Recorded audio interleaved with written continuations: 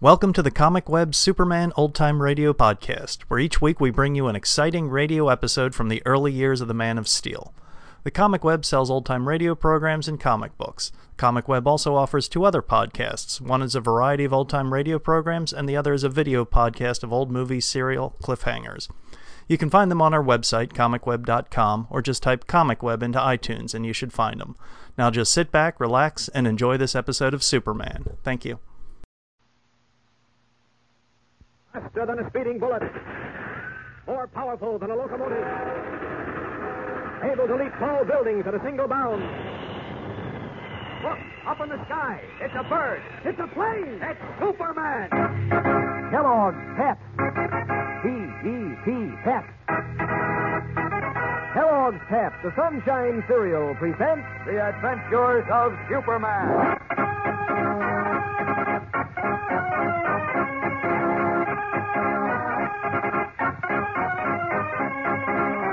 Clark Kent's warning of serious danger goes unheeded as his chief, Perry White, continues blasting the racketeers of Metropolis on the front pages of the Daily Planet.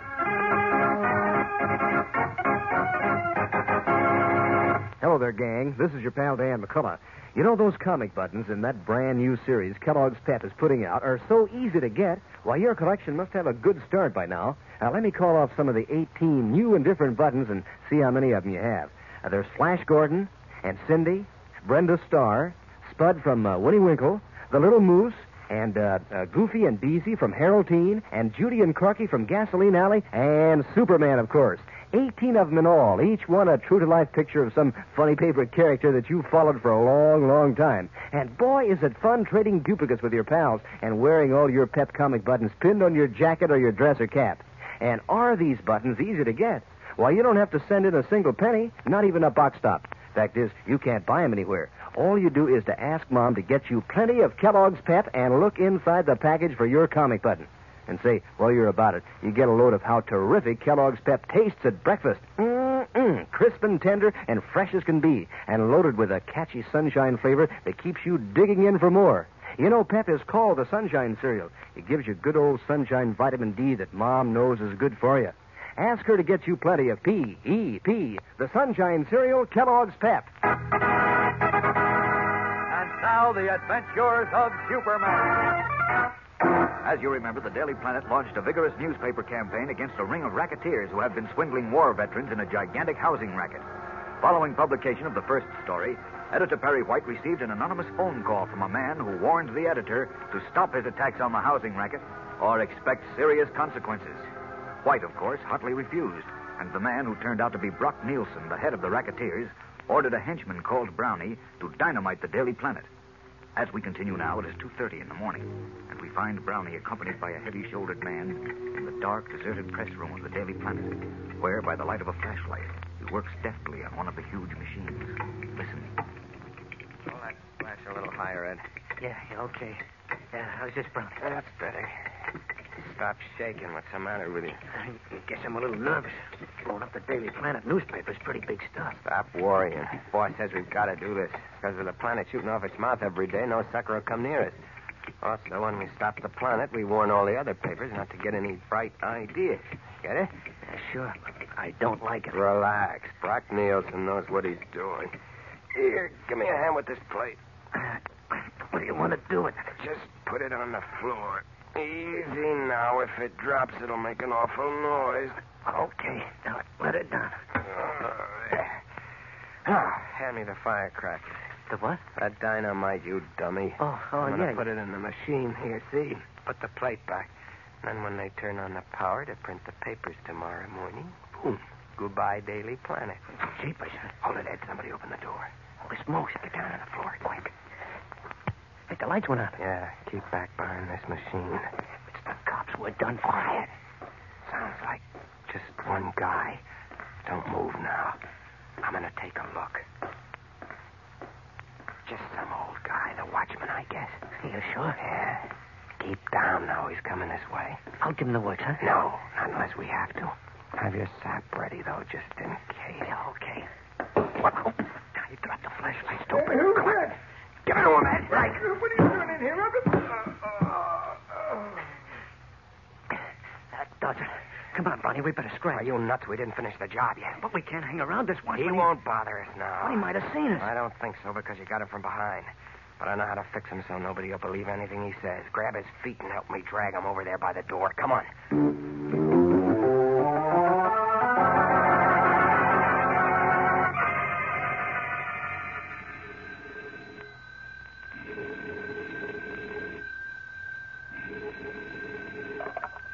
Hello? Hello, is that you, Mr. White? Yeah. Who's this? This is George, the night elevator operator at the Planet. Oh. Well, what are you waking me up in the middle of the night for? Well, you see, Tom Stedman, the watchman, he started on his rounds of the building almost 2 hours ago and hasn't come back yet. Did you look for him? I've been calling, but I can't leave the elevator. It's against the fire laws. I see. I'll try to find a police officer and let him look. I'll be right down.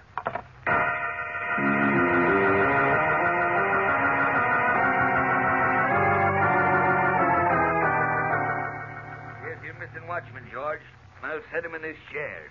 What happened to him, officer? Something I hope he'll be properly ashamed for when he comes to. You think he's drunk? Does that odor coming from him smell like perfume? Yeah, it sure doesn't. This is bad. Mr. White's on his way here, and he'll fire Tom sure as you're born. Well, I'm sorry, but he deserves it. Any man does for getting drunk, especially while he's on duty. Well, I'll be leaving now. Good night to you.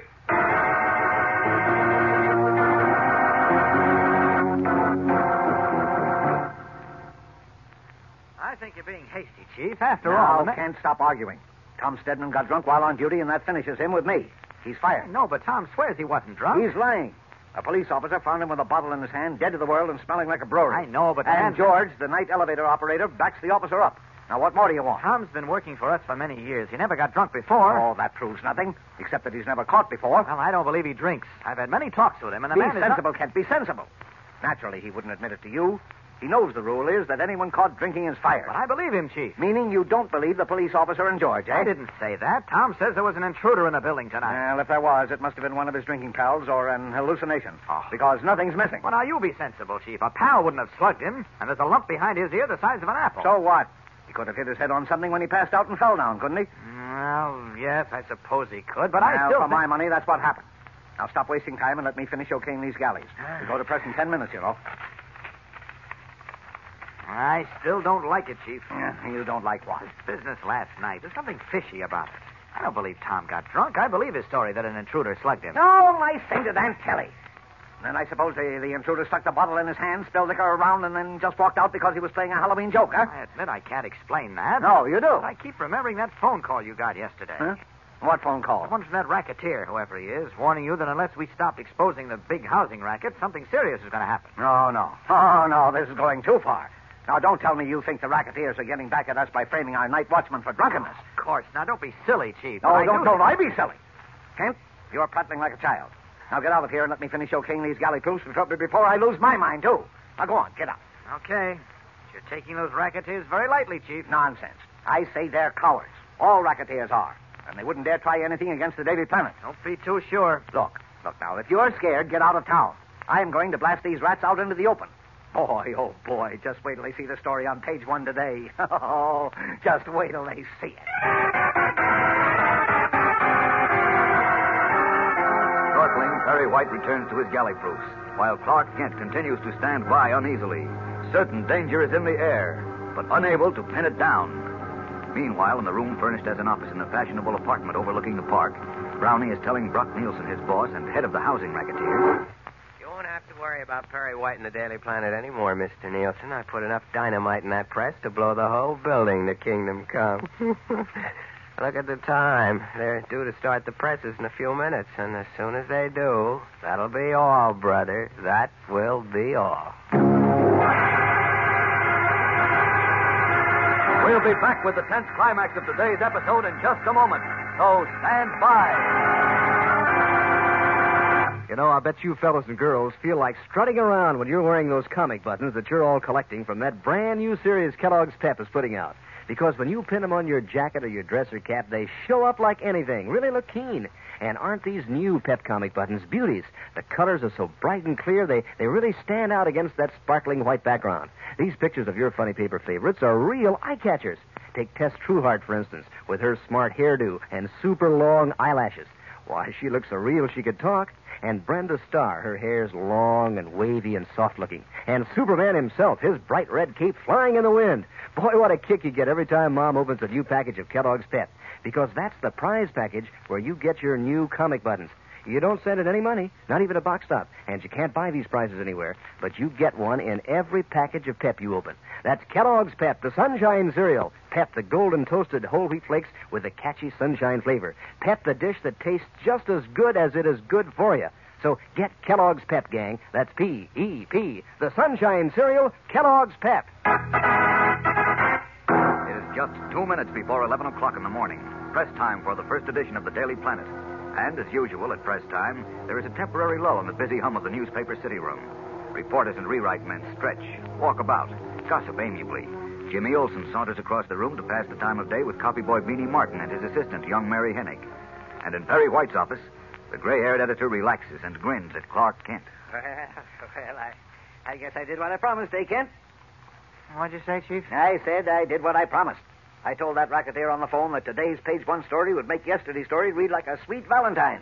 And I was right, wasn't I? Say, aren't you listening to me? Huh? Oh, yes. Well, then, you know we'll be on the streets in an hour with a story that'll make everyone stop, look, and listen before they give any rotten racketeers money. We'll fix their clocks. All of them. What's the matter with you, Kent? I don't think you've heard a word I've said. Who, me? Yes, you. Oh. Why do you keep turning around and staring that silly way? At the ceiling and at the floor. Don't you feel well? Huh? Oh, no. Oh, yes, I feel fine. You certainly don't act that way. What's come over you, Kent? I don't know. I just can't throw off the feeling that, well, that something not so good is all set to happen. Oh, relax. Nothing's going to happen. Except in just 1 minute, our presses start rolling off a story that'll blow the phony real estate racket sky high. Well, I sure hope you're right, Chief, but I don't know.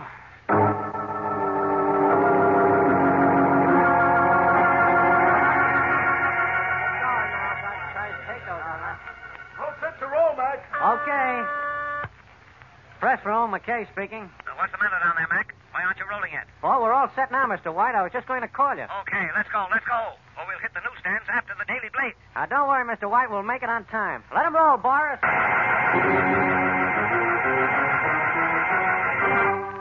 Stepping into the huge press room from his little office, Foreman McKay gives the order to get the presses set. Walks over to throw the master switch that will send power surging into the great machines. One of which is loaded with enough dynamite to blow the Daily Planet building to smithereens. At the same moment, Clark Kent, who is Superman, has every sense on the alert for danger, but is as yet unaware of the terrible threat lurking 10 stories below him. What will happen? Gang, don't miss tomorrow's dramatic episode, whatever you do. Be sure to tune in again tomorrow. Same time, same station. And remember, for breakfast, it's Kellogg's Pep. For excitement, the adventures of Superman.